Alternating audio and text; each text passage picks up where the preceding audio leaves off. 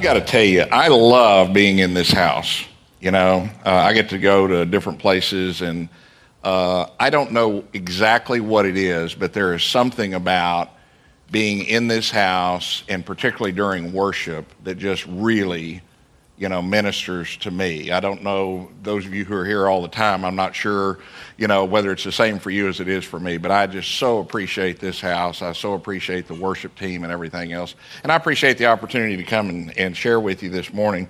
How many of y'all were here 6 months ago when I shared back in September? Okay. Okay, we're going to go a different direction this morning. Normally I do a lot of teaching, and there'll hopefully be a little bit of teaching this morning, but I guess I was here about 3 weeks ago with Joel Jelski the week before he spoke, and I guess Tracy was sharing, and I was sitting right over here, and during worship, I felt like the Lord told me, I knew I was going to be speaking today, and I felt like he told me to tell them the stories.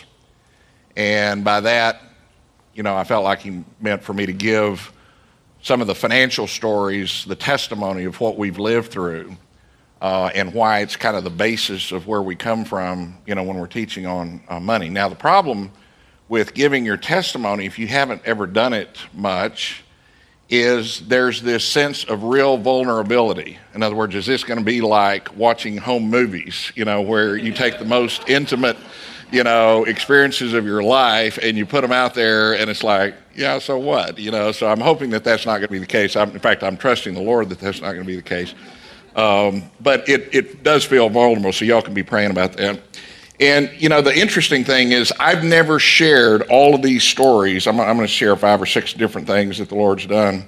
I've never shared them all in one setting, so this will be kind of interesting to see what the Lord, does with this. I've shared them at different times, but never in one setting like this. Bill Johnson has a book, and I honestly don't remember the name of the book, but I was reading it, I guess, about a year ago, and he said one of the things that's missing in the power of the church today is the power of testimonies. Because it's not really my story, it's not really our story, it's really his story and what he did in our lives. And what the power of it is, and you'll miss this if you don't think about this in advance, is the purpose of the testimony is so you can interject yourself into this story and say, if he'll do that for them, maybe he'll do this thing that I need over here for me. And so it's not really about what he did for us per se that's important, as the fact that he cares about us at such a deep, intimate level. The area of money is one of those things, that's where we live. That's where life actually plays out. And for most of us, at various points in time, we have an insufficient amount of money, or we're really struggling, financially. And we have this tendency to think that the Lord has forgotten about us, because what the world says is that you measure success by money. And in fact, there's a theme that kind of runs through Christianity that is unspoken, but it's widely held, that basically if I'm pursuing the Lord wholeheartedly, things generally will go well for me. And so when they don't go well, we have a tendency to think, has the Lord forgotten about me? And the reality is, and he even addresses this in Isaiah 49, where he says, Zion will say, the Lord has forgotten me, the Lord has forsaken me. And he says, can a new born baby at the breast of its mother, can a mother forget a newborn that she's breastfeeding? But that will happen before I will forget you. I've engraved you on the palms of my hand. And so the thing is, regardless of what your circumstances may be, especially in the area of money, he hasn't forgotten us. He doesn't measure his faithfulness to us based on our individual circumstances at the moment. He measures it by the cross. And we've got to keep that in mind, because otherwise we'll have a tendency to pull back and feel like he just doesn't love me as much as the next guy. Or he did that for that guy, but He's never done anything like that, for me. All of us want a financial miracle. All of us want a miracle of some kind, whether it's financial or, healing or whatever. But none of us want to actually be in the position where we need to have a miracle.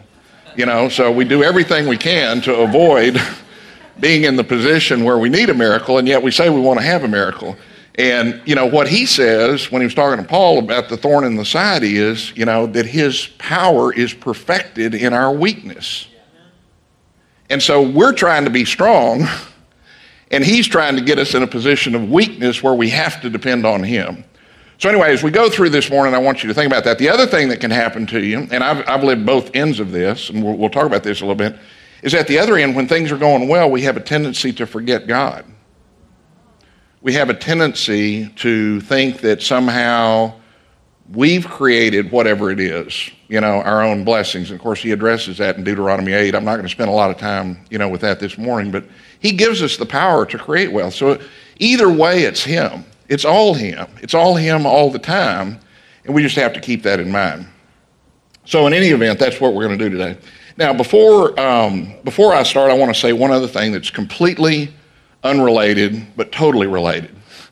And that is, I hope I have a deep sense in my spirit. It has been amazing this week.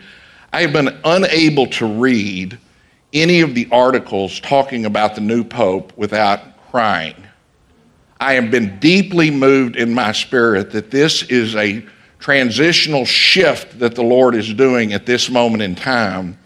And the impact is going to be not only for the stream of people that are in the Catholic movement, but to highlight someone who is focused on the poor and the marginalized and serving, not being served, and those kinds of things that he stands for. If nothing else, all the stories that are going to come out in the secular press about who Francis of Assisi was. I mean, if there wasn't anything else, we're going to, the whole world is going to learn about Francis of Assisi. And one of the favorite things, and I think this new pope is going to be demonstrating this, is, Francis of Assisi says, preach the gospel always, when necessary, use words, and that's really what it's supposed to be about. And I just believe that this is a moment in time that what the Lord wants to do, we have a tendency to think that when he blesses us with money, we're going to talk about this, that it's for our own use. And it's not, he wants to take care of us, but he wants to bless other people. He wants to bless the earth. He wants to bless everyone, and he wants us to all do it together. So I just really want to encourage us all to be praying for the Pope. So anyway, I don't normally do it this way, but I'm going to tell you in advance what I believe the Lord's wanting to highlight this morning. First of all, we need an increase in revelation as it relates to everything, but specifically in the area of money, because that's where we live. And here's what I mean by that. I'll use a different example. Everybody believes and says, Jesus loves me, right? But some of us actually get a revelation that, no, really, he loves me. Now, it's totally different when you get that revelation than before. Now, the vocabulary is the same, but the revelation is totally different. And what we need is we need a revelation in all these areas, okay? And what I'm hoping you'll see this morning as I share is, no, really, it not only is his money, he really is going to take care of me. So, the first thing we need is an increase in revelation. The second thing he wants to do, I believe, is to stir up our faith so we can walk in these unseen realms. We give lip service to the fact that there's this unseen realm that's going on around us. And yet, for most of us, we tend to forget that, and we tend to look at our circumstances rather than what God said. And particularly when it comes down to something as intimate as money, because we got to pay the bill tomorrow. We got to put food on the table. We've got to save for retirement or whatever it is that we're worried about. So we're worried about the here and now, and it's much harder to use the eyes of our heart rather than the eyes of our head. Now, in our particular case, the Lord gave us some situations where we had no choice, and those are some of the things we want to share about. But anyway, I believe he wants to stir up our faith this morning. This is really important. I really believe he wants to break strongholds today. We don't need more information, okay? We already know more than we're doing, Okay? What we need is an encounter with Jesus. That's what needs to happen. And many of us in many areas have strongholds in our lives, and particularly in the area of money. It's not just money, but this is one where there's a lot of strongholds. And those strongholds may be there because of things that have been spoken over you in the past that you bought into and believed and a stronghold developed. It may just be false belief systems that you allowed the enemy to come in, where it's the enemy telling you a lie that you believe. But many of us have strongholds. We want to break those strongholds today in each other's lives. That's really important, so that we can then walk in financial freedom, and we can bless other people and live generously, and we can break the strongholds in other people's lives, which is actually something that I think was actually mentioned earlier this morning, is that we're actually giving the freedom to others that the Lord's given to us. And so that's one of the things I think that he's highlighting. And then finally, and I'm not going to spend any time on this, and maybe one day I'll come back and we'll be able to talk about this in more detail.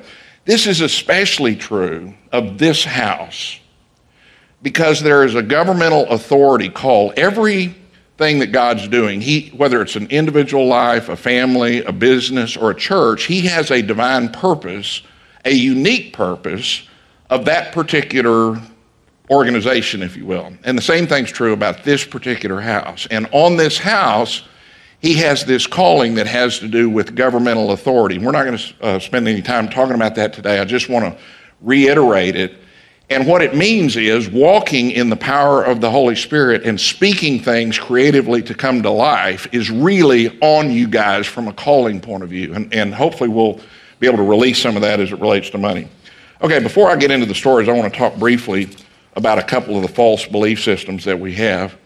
And the reason I'm pointing this out is because there's a tendency to deflect and to think, well, that story doesn't apply to me, because we don't really think about what our false belief systems are. Okay, now going back to the Revelation. The question, one of the fundamental questions is, whose money is it? Now, we say it's God's money, but we live and act as though it's our money. And in fact, it is his money. Yeah. He can add to it. He can take away from it. He can tell you how to spend it that's differently than what you thought it should be. And you don't have any say over that. And you really have to get that at a revelatory level to be able to walk through this, because otherwise, there's this tendency to think, well, I've got to do this. I've got this bill to pay. I've got to do this for retirement. I've got to do this for my kids' college or whatever, all of which is important. I'm not saying don't worry about any of that. What I'm saying is you have to understand it's not your money. That's a fundamental definition of stewardship. It's not your money. It's his money. Really. Not just in language. We'll say that. We'll turn right around and go home and work on our personal financial statements or work on our retirement plan. It's not your money. It's not your retirement. It's not your financial statement. It's nothing. Anyway, we could spend all morning just talking about that one thing. A second fundamental problem we have is we think that primarily when he blesses me financially, even if that's just to take care of my needs, that it's primarily for my own needs and wants. So if I get a big raise at work, or if I get a big job comes through or something like that where I'm blessed financially, we start talking about what we can do with the money instead of inquiring what does he want to do with the money. And it's really, really an important thing. And so the question is, I work with a lot of high income, high net worth individuals. And one of the conversations I'll have with people will be, did you ever expect to be in this situation? And to a person, they all say, no. I never expected to have this. Well, so then the question is, well, why do you think that happened? Did you just win the gene pool lottery? I mean, you got lucky? Or did God bless you? Oh, no, it was God's blessing. Well, if God blessed you, why did he do that? What was his purpose in giving you that money? And the general answer is, I don't know. But don't you think that ought to be something we explore? Now, you don't have to be wealthy for that to be true. In other words, why has God put you in the situation you're in financially? What is it that he's wanting to do? Now, he may be challenging you to trust him more in an area if you don't have enough. Or if you have more than enough, he may be challenging you. You know, one of the toughest things to learn to do is to walk with a full cup. And that's one of the things he allows us, to go through. A good friend of mine is a guy named Jay Link, who's a national expert in giving and encouraging people to give. And he wrote a paper here recently about how reliable a giver are you. Now, he doesn't mean by that what we think he means by that. What his question underneath that was, if the Lord wants to give $10,000 to something that matters to him through you, how much money does he have to get to you to get the $10,000 where he wants it to be? Can he give you $10,000 and tell you that you're supposed to turn around and give it all away? Does he have to give you $100,000 so that you'll tithe and get the $10,000 where it needs to be? Does he have to give you $300,000 so that you'll give the average of what most Christians give, which is around 3%? How reliable are you in giving what he wants you to give? And so the question I would ask you today is, how often are you inquiring of the Lord, what do you want me to do with the financial resources you have given me? So that's something that'll come to light here as we go through this. Now, one of the next questions that really hangs people up, whose responsibility is it primarily for your financial well-being? Is it yours or is it the Lord's? Now, everything in Scripture, now I'm not saying sit on a hillside and expect money to come to you. That's not what I'm saying. But everything in Scripture says basically it's the Lord's responsibility. Unless the Lord builds the house, those that build it labor in vain. In fact, the next verse, he says, in vain you get up early and stay up late toiling for food to eat, but while they sleep, the Lord provides for those he loves. And we're going to hear a story about that later on. But we don't live that way. We think, I've got to save for my kids' college. I've got to save for retirement. I've got to save for this or that or the other. I can't give money away, even though I may feel like the Lord's urging me to do it, but that would be imprudent if I were to do so. Because we've been influenced by the world's systems as to how we're supposed to deal with money. Which begs another question. Are we supposed to act prudently with our money that he's running through us, or obediently?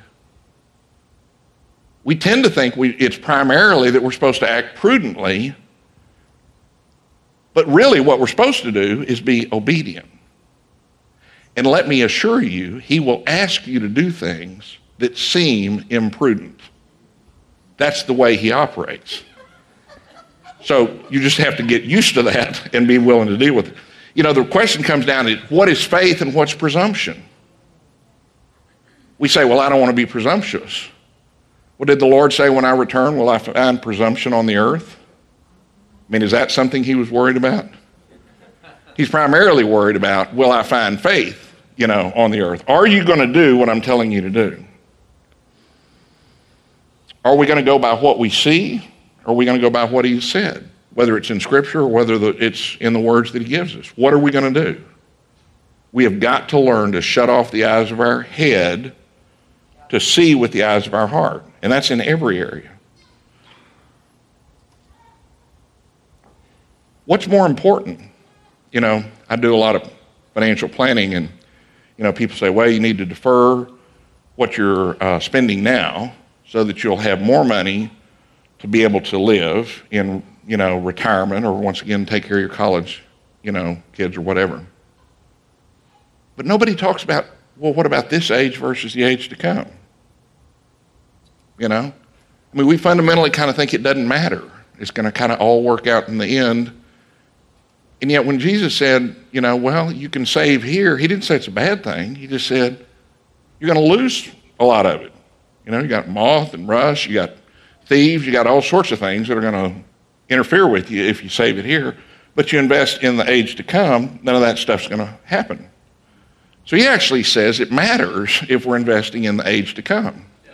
But we don't live that way because we have needs that are here and now. And if I put that money into a retirement plan, if you will, that's a terrible use of word. If I put it into an investment for the age to come, what if I don't have enough money here? Let's be honest about it. We fundamentally do not trust God with our money. Or we do not want to lose control. Now, if you think about that for a second, that is dumb. I mean, really? We're going to trust our ability to manage our money and accumulate it more than the Creator God. Is that really seriously your final answer? I mean, is that really the position you want to take? And yet, that's the position we all take. Okay? And we've got to recognize it. We can't change unless we actually say, what's going on. And I can't remember if I mentioned this earlier or not, but there's a tendency to measure success based on money versus measuring success based on obedience.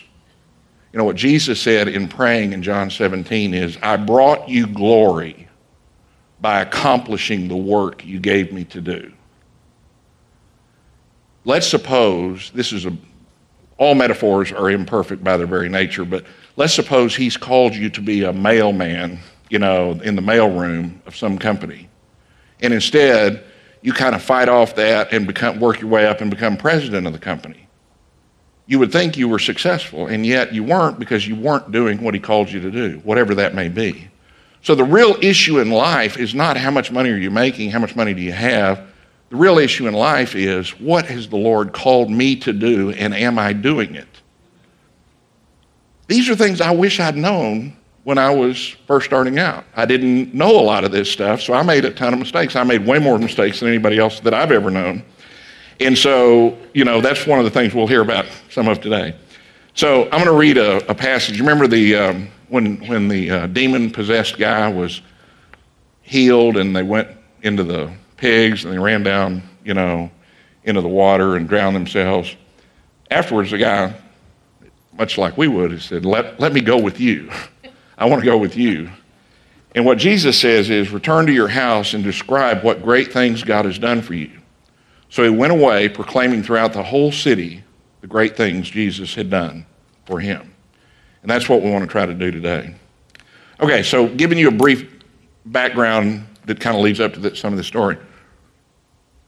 I started out with one of the major accounting firms, worked there for 10 years, was relatively successful, felt like I was supposed to leave. Did leave, actually worked there 5 years, went and did some stuff for a year or two, and then went back for about 5 years and then started my own practice. During that interim time in between, I was working with some people in a particular business that I believed would one day become very successful, that I would, in fact, financial independence was what they were promoting. It was something I was somewhat obsessed with becoming, was financially independent.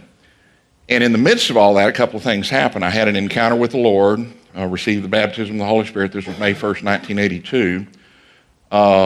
20 days later, May 20th, our firstborn son was stillborn.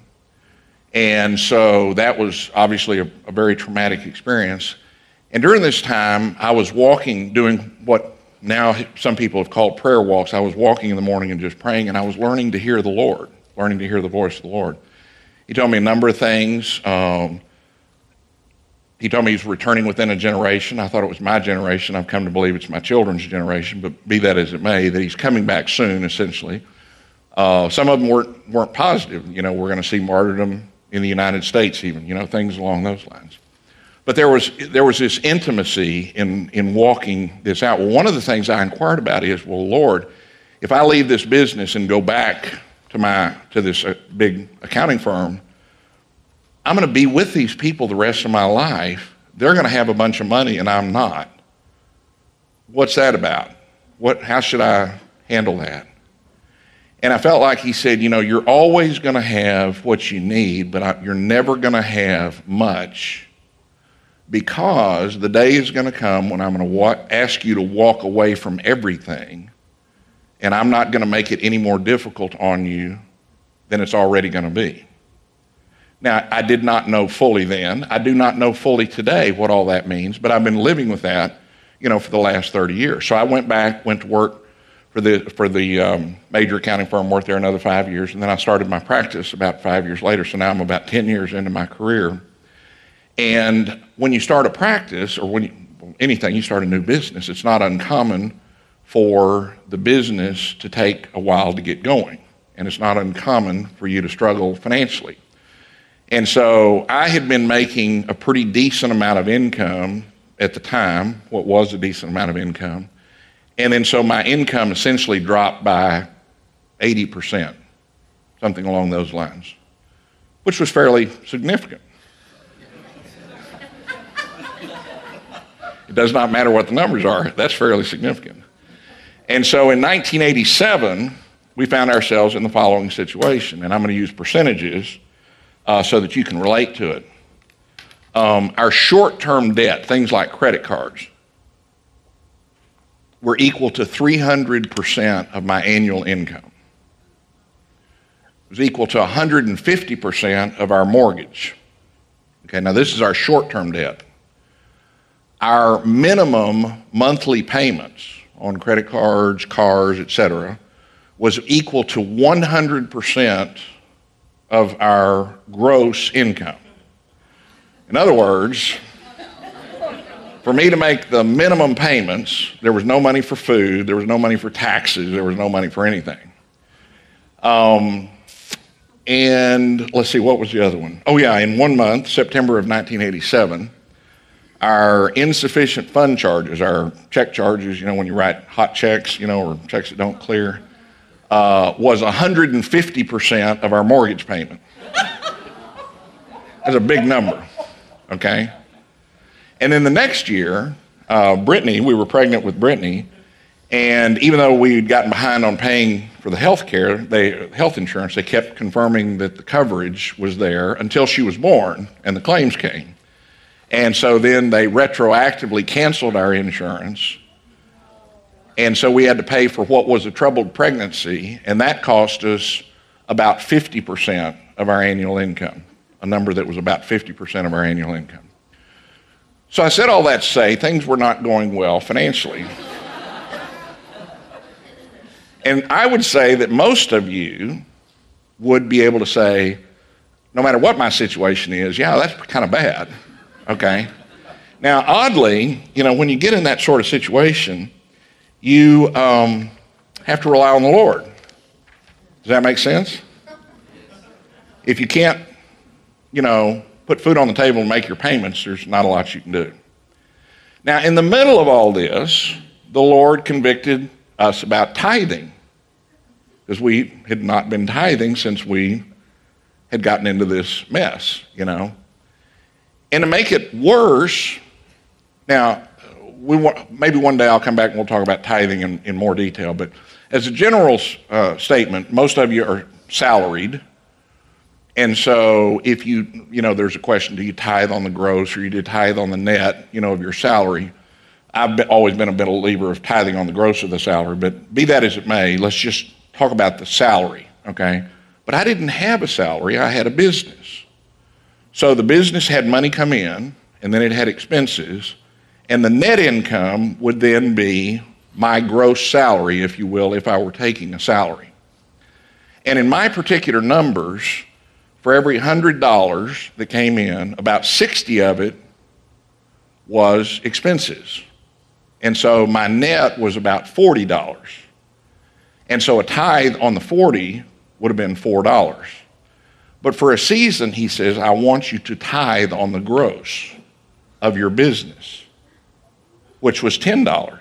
In other words, essentially, he was asking me to go from 0 to 25% of my gross salary. I was like, are you out of your mind? I mean, what are you thinking? I can't tithe at all, and you want me to tithe on the gross? What is the matter with you? And his response was, I'm going to teach you that I am your provider. So that's what we did. And so when I'd get a check in for $1,000, I'd immediately sit down and write a check for $100, put the $900 in the account, and then that's what we'd spend. And I mean, literally, we didn't necessarily have enough money to buy groceries, okay? But that's the way we did it. Now, from time to time, as you might guess, you might get a little sloppy with it, and so there was a time where I'd gotten behind a couple of $100. Now, that doesn't sound like much, but to me, at that time, $200 was the world, okay? But I had this deep conviction, and I was like, Lord, I am so sorry that I've allowed myself to not do what you asked me to do.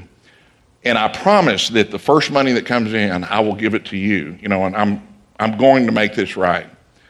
So right after that, I get a call by a ministry, of all things, that has gone out of business, that was just going to pay. I'd done some work, and they were only partially paying the bill, and they gave me a check for a couple of $100. So I put, the deposit in the bank, and immediately I wrote a check and mailed it to the church because I was afraid if it hit the bottom of the checkbook, it would disappear somewhere else. So I sent that $200 away. Well, this was on a Friday before a men's retreat that we were going to go to, and I felt like the Lord had told me that He wanted me to pay attention at the men's retreat because He was going to teach me something I would never forget. And so I was down front, sitting there taking notes.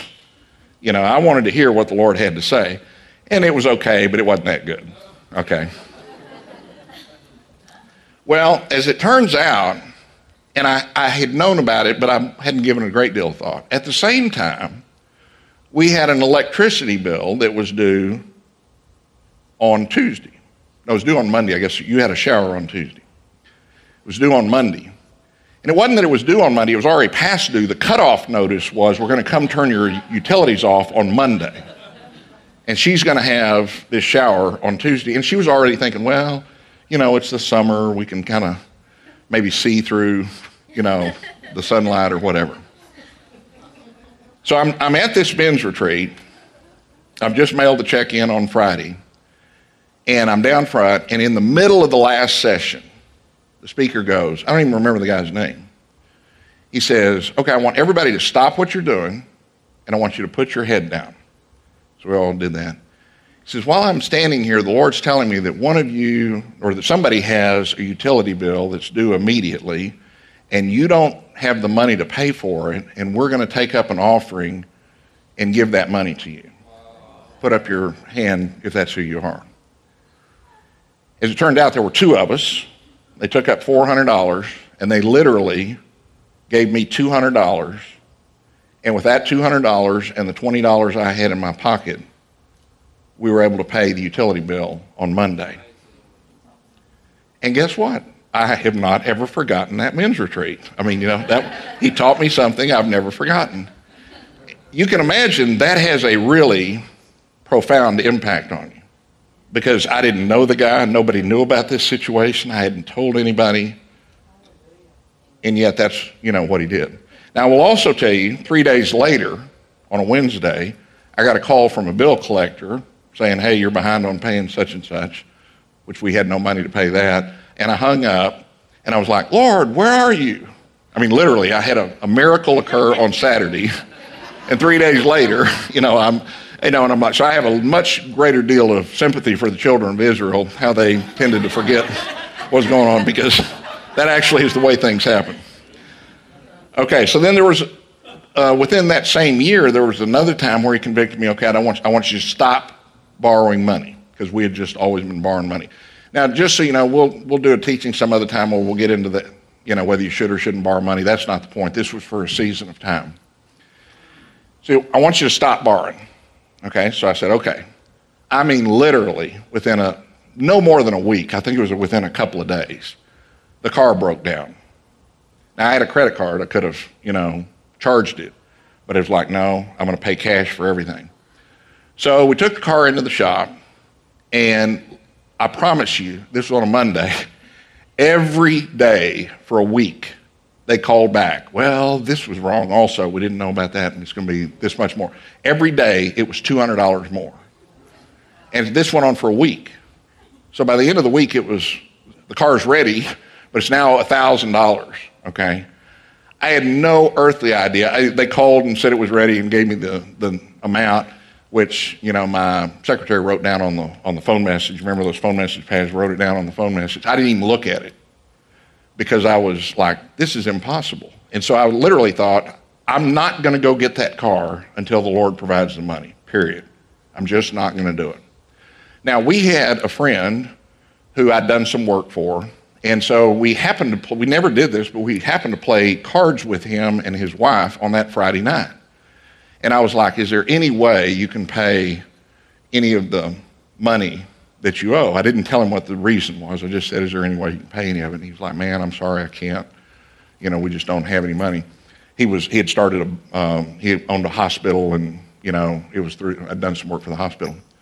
He calls back on Monday and says, I found a bank account at the hospital that I didn't know, that we had, and we got a little bit of money, and so I can make you a little bit of a payment. And I was really excited about it. And he said, now, it's not everything that I owe you, but I can just make a little bit of a payment. So I drove over to the hospital, got the check. It was for $1,047. And I was like, that is amazing.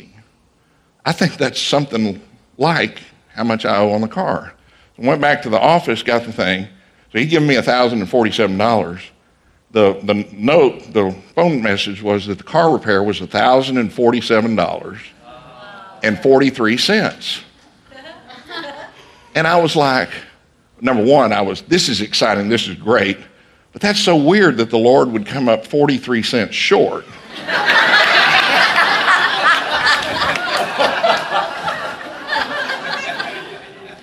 So I actually went and looked up the invoice, and the invoice was for $1,047.50. He actually mispaid the invoice. And had he paid the invoice correctly, it would have been 7 cents more, than what was owed on the car. So once again, this is happening in the same time frame. As you might guess, that would cause me to think, I think the Lord's taking care of us. I'm not sure, I'm not totally sure, I'm a little slow on this stuff, but it seems like he's taking care of us. So shortly after that, this is the next year, Brittany's now born, she's a baby.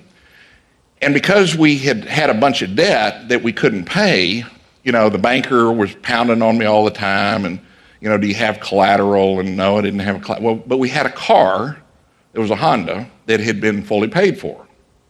We'd finished paying it off. And he says, well, can you pledge? I was having to roll over the note, and he was like, can you pledge the, car? And so I was like, sure, I'll pledge the car. So we gave him, we kind of assigned the Honda against the note, to the bank that we owed. There was an unsecured loan. And so Misha was driving, and she gets in a car wreck. And the car's totaled. Well, because we'd assigned it to the bank, it was the way it works is the payee is us and the bank.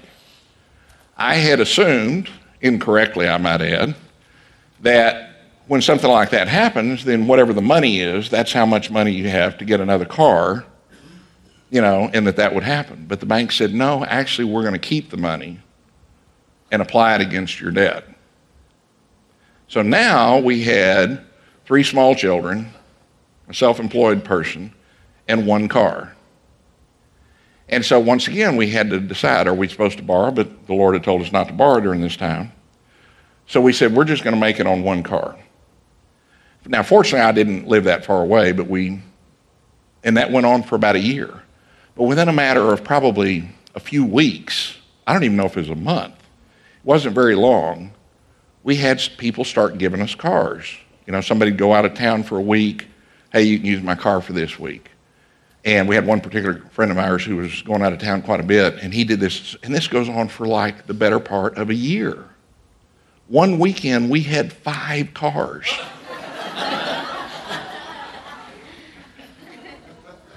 And ultimately, this friend of ours just said, look, you take the car, and then you pay me, here's how much it'll be. You just pay me for it whenever you have the money. And so that's how we got through that period of time. We were talking about it this morning. We don't know what we would have done today because you got to have car seats, for all your kids, and they wouldn't have fit in a car. But in any event, that's what, happen. So all of this stuff is going on during this same, time frame. Well, eventually, so this is in the late 80s, the early 90s, things started turning around, and we started making money. People started paying, and we started having more money. And I was like, Lord, I thought you said we were never going to make very much money. What's going on? And he said, I said you weren't going to have very much. I did not say I wasn't going to run a lot through you. Oh, okay. And so he kind of reiterated that he wanted us to be giving, our money. And that's going to come into play here in just a moment. So we started making some money. We bought some land, and we were going to build a house. And I'm telling this story about the house primarily because of something that happened recently. But we decided, you know what? We can't build a big house. We had this dream to build a nice house. By this time, somehow he had managed, within that, you remember that circumstance I told you about a minute ago? Okay, within 5 years, we'd paid everything off. I have no earthly idea to this day how that happened. But we'd paid everything off. And so we bought this land, and we were going to build. It was a couple of acres. It was wooded. But we weren't going to build until we thought we could do it financially. And so when it came time, a few years after that, to actually start building, it felt really weird.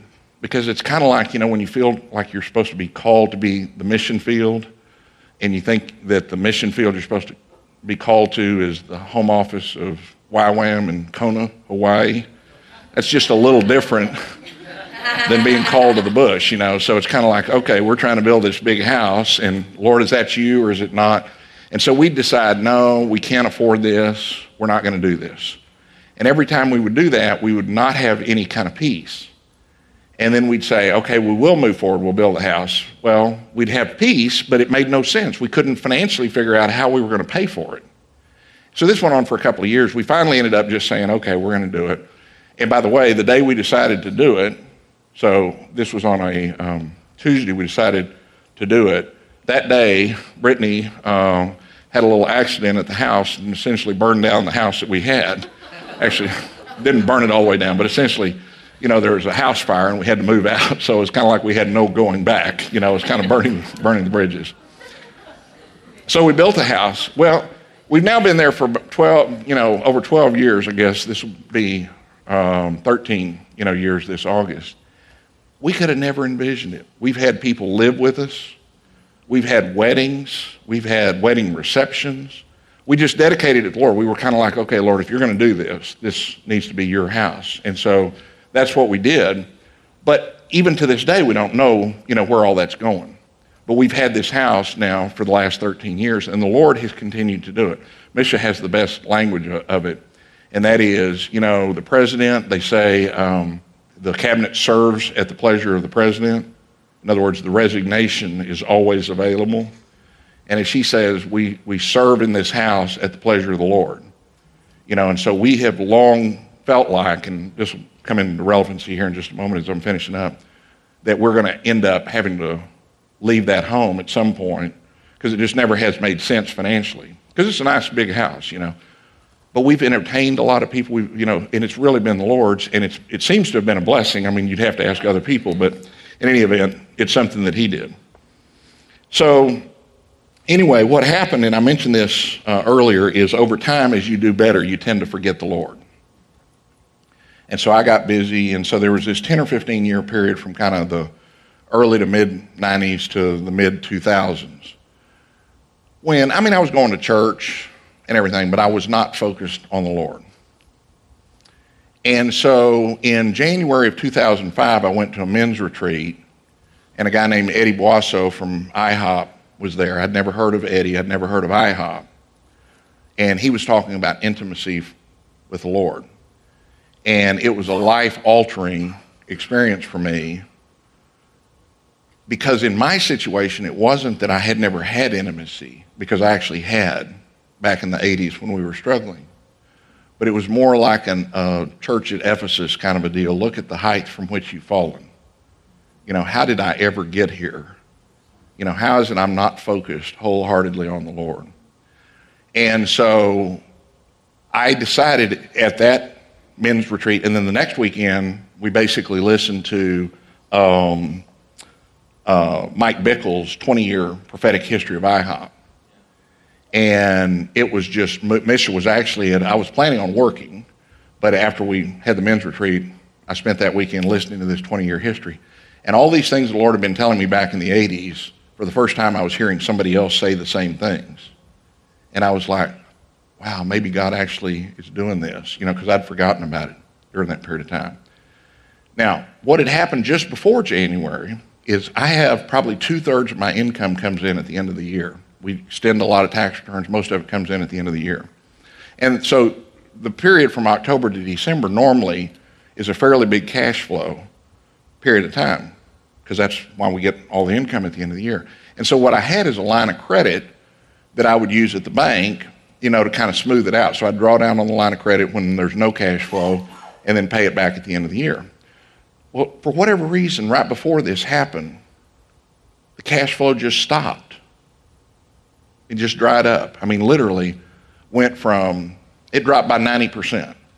And so by the end of 2004, instead of getting a bonus and being able to pay off the line of credit, I actually owed money back to the company for draws I'd taken. So now I have this $75,000 line of credit, and I'm thinking, okay, and it's due in 6 months. So I'm like, I am going to have to work my tail off to try to create enough income, to pay this thing off, or at least pay it down. Well, then, January 15th, I have this encounter, and now I'm supposed to focus on the Lord. And I'm like, now how am I supposed to do that if I'm working all the time? And so I was having this encounter with the Lord, and I was like, look, one of the things he told me is, you're going to always have enough, but I don't want you to save for retirement. I want you to give away the excess. And we had no money saved for retirement. We still have no money saved for retirement. We have the value of the business or whatever, but we have nothing saved for retirement, which is kind of odd given the business I'm in. But, that's what he told me to do. And so we were giving away a fairly substantial amount of money during this time. Well, so I said, okay, I'm willing to do that, but it would help if you would take care of this line of credit. And he says, I will take care of it. And so I just believed him and started pursuing the Lord wholeheartedly. Well, about once a month, I would inquire of the Lord. Now, Lord, that note's coming due in June. And he'd basically, yes, I said I was going to take care of it. In fact, it got to a point where it was kind of like there was a little bit of annoyance, or it felt like there was a little of annoyance, like, how many times do I have to tell you? I said I would take care of it. But I'm a little disquieted about the whole thing as we get closer. Mrs. a little disquieted, about it. What are you going to do? I don't know. He said he's going to take care of it.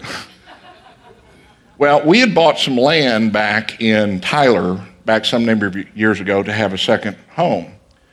And so in April, and this was a real dream of ours, so in April, I got a call from a broker saying, hey, do you want to sell this land? Well, I didn't even return the call because the answer was no. I don't want to, sell the land. Well, then in May, I got a letter from a guy, and he said, listen, the guy that called for the broker, that was really, I asked him to do it. I own the lot next to yours. And if you want to build out there, that's great. That's fine. We'll be neighbors, and that's wonderful. But if you ever think you might sell, if you'd tell me ahead of time, I would want to buy it perhaps, and it'd make a difference if I did it before I built this house. And so I was kind of like, Lord, is this you? Is it not you? I've been praying for you to do it. I bought it for $50. Okay, had no idea. So my attitude was, he doesn't have enough money to do this. So I called the guy back, didn't get him. I left him voicemail and said, I don't think you have enough money to actually buy this back from me.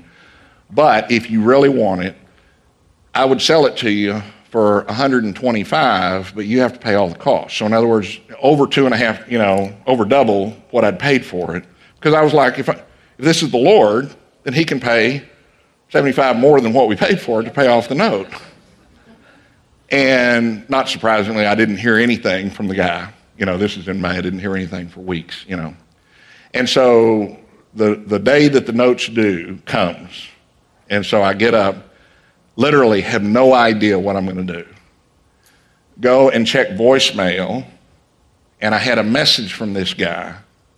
He'd been in Europe, and he was calling back to say, we want to do it, and we'll pay whatever you want to sell it for. And so on the day that the note was due, the Lord gave us the money that we were able to essentially pay off the note, tithe on the gain, and pay off the note for the land. We didn't walk away with anything, but he paid off that note on the day that it was due.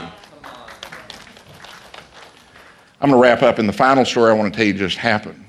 Now, over the last couple of years, I felt like the Lord has been leading me into more of what we would call ministry, taking more time away from work and doing more things, teaching, preaching, doing stuff like that. And even to the point, like, am I supposed to retire or sell my practice? What am I supposed to do? And of course, I'm going to need to do that at some point anyway, just from an age point of view. But the question has been, how are we going to make it financially? Because we, have a good income and that pays for everything, but things cost a lot of money and we like to give a lot of money away and all that kind of stuff. And yet we just feel like the Lord's wanting us, to move in this direction. Well, one of the obvious things that we have assumed that we're going to lose is our house. Even though we've, been able to bless a lot of people with it, it just makes no sense that with a reduced income we'd be able to continue to have this house because it's expensive to operate. It's expensive, there's a big mortgage on it. And so with that as a background, in January, about, 8 weeks ago? Late January. Now, I don't know how I'm going to make any money, and I certainly don't know how I'm going to make enough money for us to stay in the house. But I got a FedEx package, and I opened it up, and the mortgage company said, if you'll sign in front of a notary, we'll reduce your mortgage balance by 30%. This is several $100,000. This is a big deal. Okay? This is like a year's worth of income, it's a big deal. And I didn't do anything. We had to sign our signature in front of a notary, and that's it. Now, as it turns out, the reason that happened is basically, apparently, with all this loan debacle, some number of years ago, there's a bunch of people that can't refinance because they're upside down. Well, we have a hard-to-value house, and so our house has always been way undervalued by the property tax people versus what it's actually worth. And they just wrote it down to what the property tax people said it was worth, because they had entered into this agreement with the federal government that they would do this for a certain number of people. We never missed a payment. We were never behind. We didn't ask anybody. Wow. He created this money out of thin air. It was a year or more's worth of income out of thin air. Now, to make it even more, from a tax perspective, I'm kind of like, oh no, I'm going to have to pay taxes on this, And sure enough, that's what it was. There was an exception up to the end of last year. And then where it would have been tax-free, but if it happened this year, I was going to have to pay tax. So now I'm going to end up having to pay a third of this in taxes out of current cash flow. And so my mind starts going with the manipulations. Well, should I try to put it on last year's taxes and say that they must have approved it last year, even though they didn't notify me till this year? And I'm going to just trust the Lord. Anyway, I did a little research, and the fiscal cliff deals at the end of the year, they extended it for a year. So we essentially got a year's worth of income completely tax-free, paid down on our house. Now, what's the point of all this? Why does this matter? It matters because He is capable of providing for us in ways we cannot even imagine. I didn't do anything. I didn't deserve it. It's not because I'm good. It's because He's good. And what I would tell you is, He is our provider, really. I mean, this isn't just language. I'm telling you, He is our provider. He owns everything, and He can create it out of thin air. So it does not matter what your need is. He is more than capable of meeting your need. I mean, I'm not that special, okay, compared to anybody else. Now, we're all special, and so I'm special in that way. But it's not like He's going to do it for me, and He's not going to do it for you. He is capable of doing that, and we need to get an understanding of that, as we go in it. God is, in fact, our provider. This This is who he is. This is what he does. It's his money, and it's his responsibility. Our job is to be obedient. It's not our job to make sure we have enough money. It's our job to make sure we're inquiring of the Lord and being obedient to what he says to do with his money. Seriously. And if you say, well, I can't pay my bills, or I don't have enough money for college or whatever, what I'm telling you is he can do it. Now, don't try to help him. Okay? He doesn't need your help. Every one of those except this last instance, I could have bailed out and borrowed money or done something, and I would have missed the whole thing. I would have no stories. And every one of them, he waited till the last possible second to come through. And most of us bail out too soon. And so what I'm telling you is, he is capable of doing it, and he wants to show his people what he's capable of doing so that we, in fact, can then encourage others with what he's done for us. And it's not just me. It's not just because he wants me to be talking about it. He wants all of us to be in that situation. Don't create an Ishmael.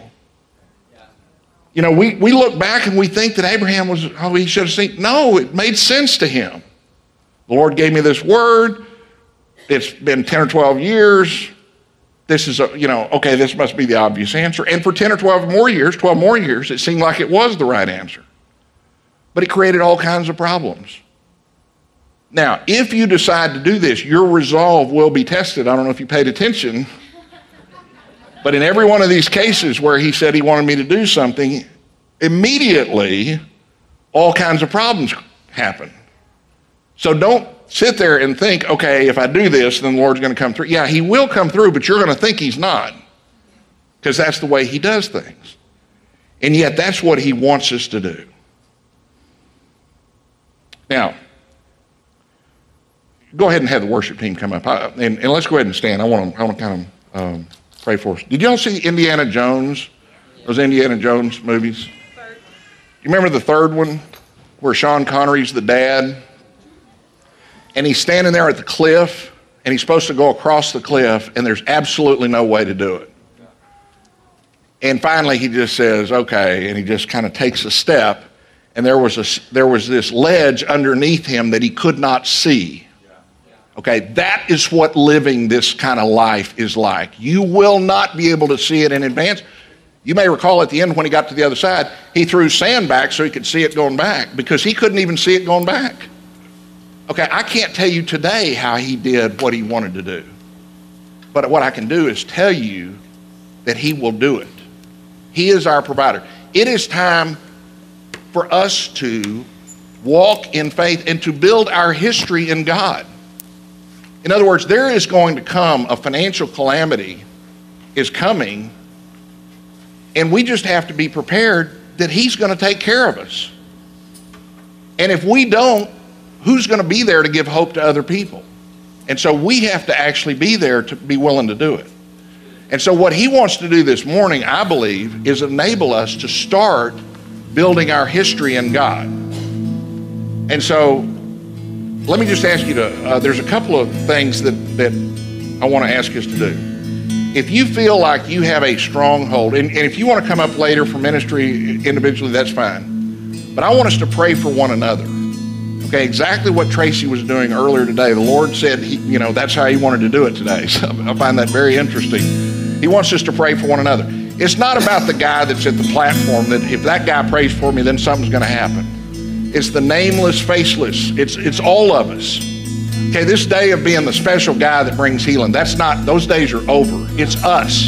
There's nobody but us in some other room that's going to do this. We're going to do it for each other. So if you feel like you have a stronghold in the financial area where either there has been doubt in your mind, or you feel like the Lord hadn't come through, or that you're struggling to believe what God has said, if you would be willing, just raise your hand and say, I have this struggle in this area.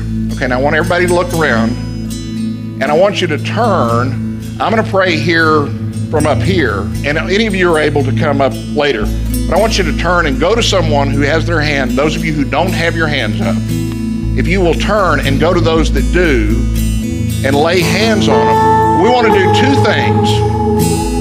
We want to pray for them that the Lord will provide their need. We want to pray that these strongholds will be broken down. But then we want to declare freedom. In other words, it's not enough to say, Lord, do this. We want to also, He's given us the authority